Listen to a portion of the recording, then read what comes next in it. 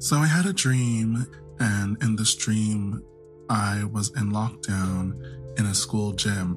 So in the dream, I ask everyone around me if it's okay if I'm sitting the way that I'm sitting, because we're all sitting on the floor. And this also includes a teenage girl named Rina Sawayama, who, if you don't know, is an indie pop artist who arguably released the best pop album of this year. But I get a teenage version of her in my dreams.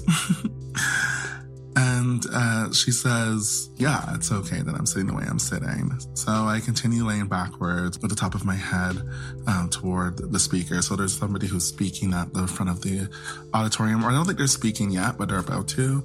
And I guess it looks like I'm ignoring him. So my friend holds my hand. Then this blonde woman who looks like she's a teacher or a guidance counselor or some type of admin walks over me. Like, she walks over my body and she looks down with glasses on, and she doesn't say anything, but that's normal. And then my friend, I don't even know which friend this is. This is just some person I imagined. We're holding hands, remember? And so she moves up our hands to itch her leg, and my hand accidentally rubs up against Rina's outer thigh, and she curls up her lip with disgust before I can say sorry. And I say it anyway. I'm like, sorry. Which is very me. Then my friend calls me a rapist as a joke, a nice snarl. And then Rina looks upset and she takes my laptop. She has my laptop, I don't know, which is in her lap, and she moves away from me and from the rest of us. And I feel really bad because I'm like, oh shit, like I didn't mean to cause a kerfuffle or make her feel uncomfortable. But at the front of the gym is a male speaker. It's the principal. And he begins this assembly and he starts playing a documentary all about our quarantine. Then Charlie XCX, my favorite pop star in the world right now, shows up in the documentary with a glittery, sparkly silver text of her name on a felt black t-shirt. I think it's like I can't remember if it's like a crop top or whatever, but anyway, she looks bomb. And she looks like she's on the set of her video, Blame It On Your Love. You know, the video with Lizzo. But she's with a bunch of random kids. And none of them are as feverish about seeing her as I am, which is to be expected.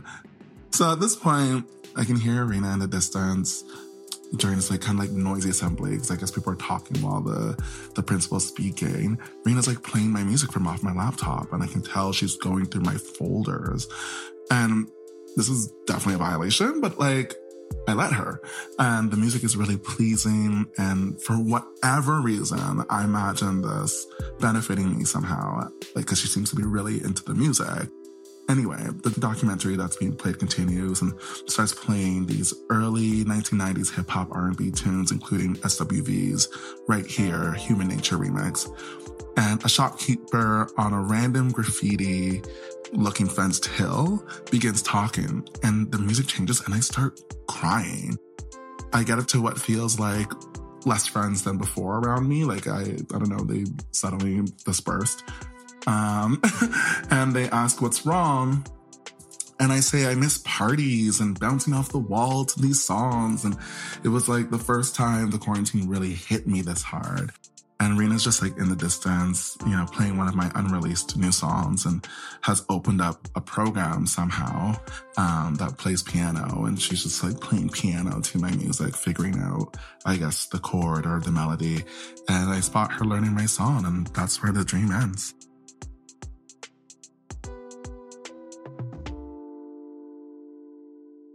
On Saturday, it was the day after we received the news that we were going back into lockdown. So it was interesting to then have a dream about being in lockdown in a gym where there was going to be a documentary about quarantine. So I guess I can see the connection there, and seeing that like in Toronto now we're in a second lockdown. That's where I'm situated.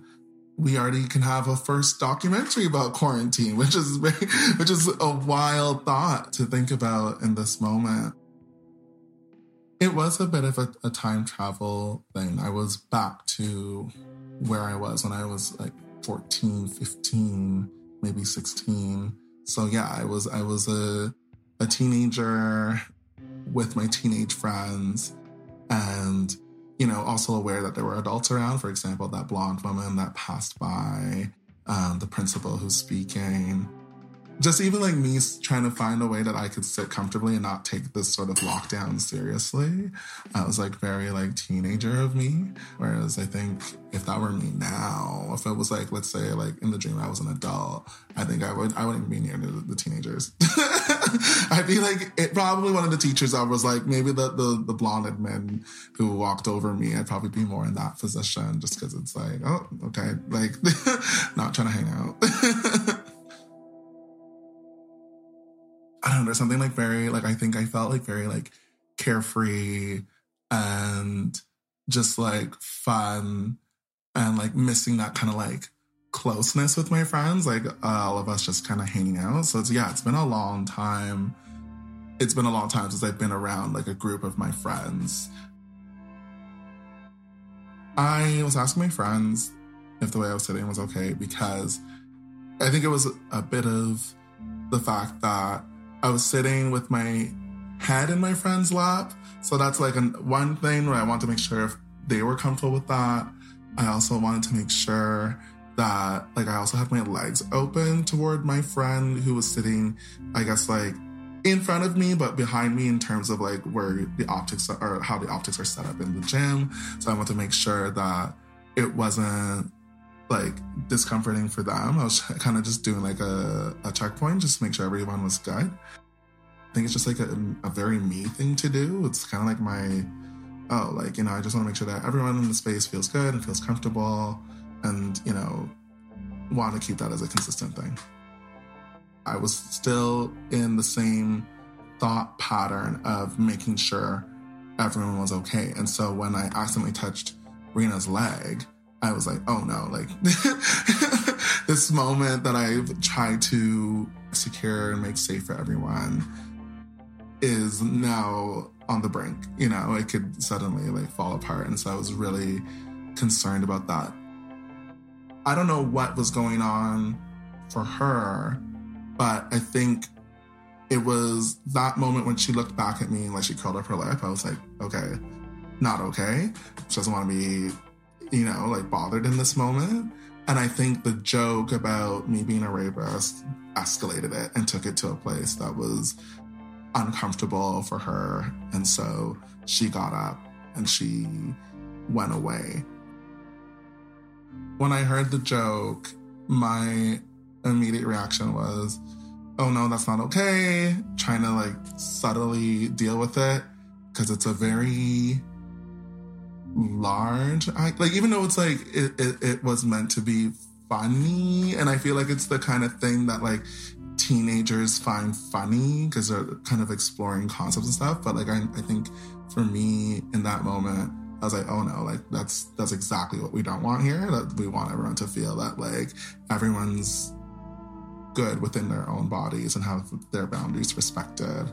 So then I felt guilty and in some way responsible, even though it was accidental, just because of the way it was immediately framed. Like I couldn't even really get out sorry before, you know, that joke was made. And it's kind of like once it's made, it kind of just made the moment. So I was like, okay, well, this is all I can do is like damage control from here.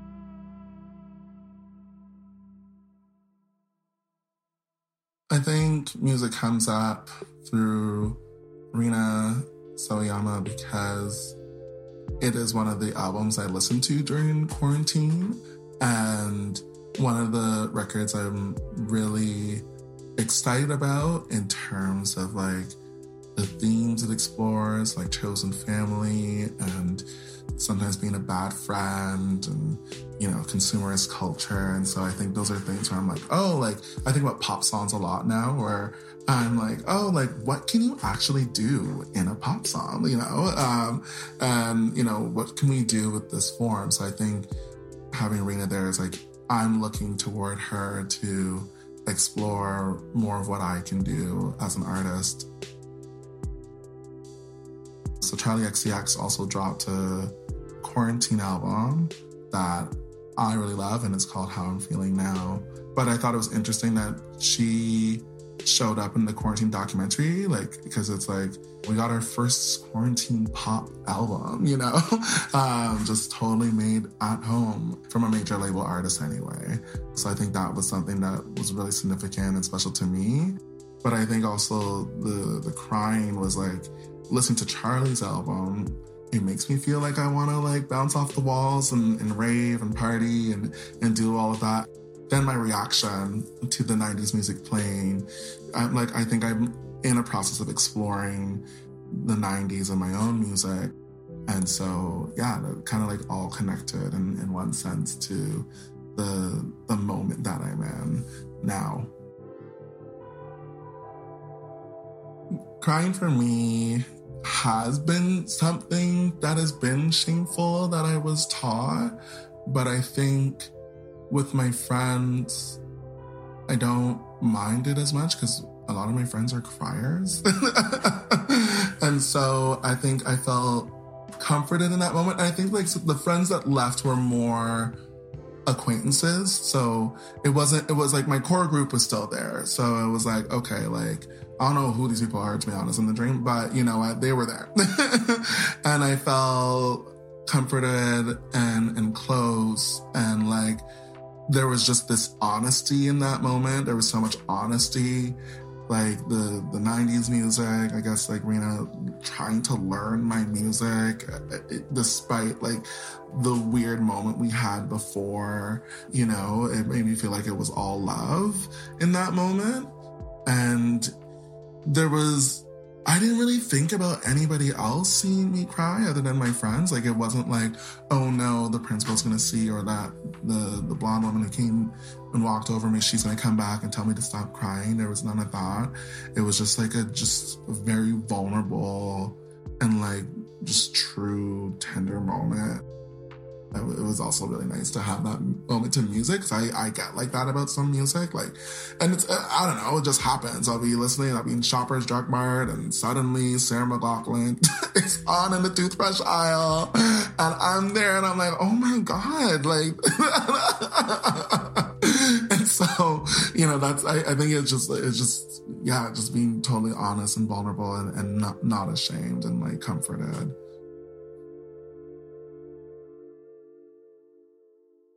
In my real life, they're both real. But in my real life, I was working with Luminato and giving them access to my masters.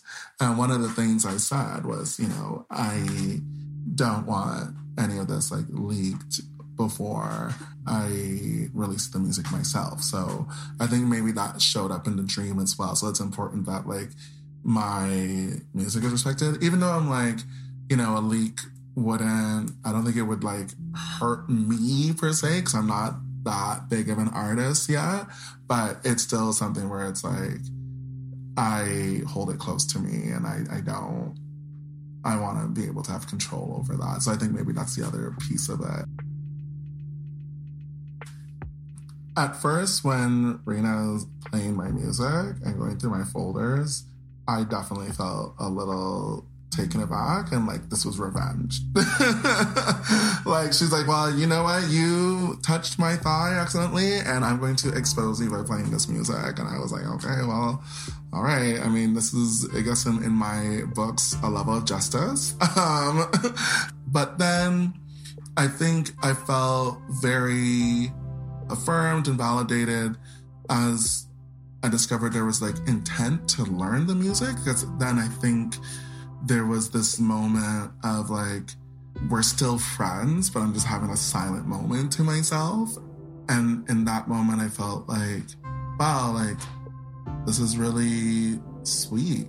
I felt like I was building. I felt like, you know, in that moment, like that was like a very communal moment. Like, you know, someone was maybe not in the best way going about making community with me, but, you know, they did it. And I felt like to see that and to feel very validated in that moment. Despite all the chaos, like the music was the thing that grounded and centered this like kind of tender moment.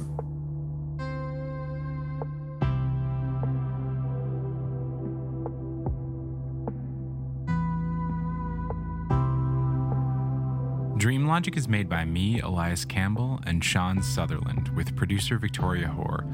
This episode was produced and edited by Victoria Hoare, with original score by Sean Sutherland. Cover art by Stephen McLaughlin. Special thanks to this week's guest, R Flex. You can find their music on all streaming platforms. Be sure to check it out. You can follow us on Twitter and Instagram at Dreamlogic Show. If you have a dream you'd like to share, email us at dreamlogicpod@gmail.com. If you want to support the podcast, please subscribe, rate, and review. Share the show with a friend. You can also make a donation via our website, dreamlogicpodcast.com, which will help us continue to make the show. Thanks for listening.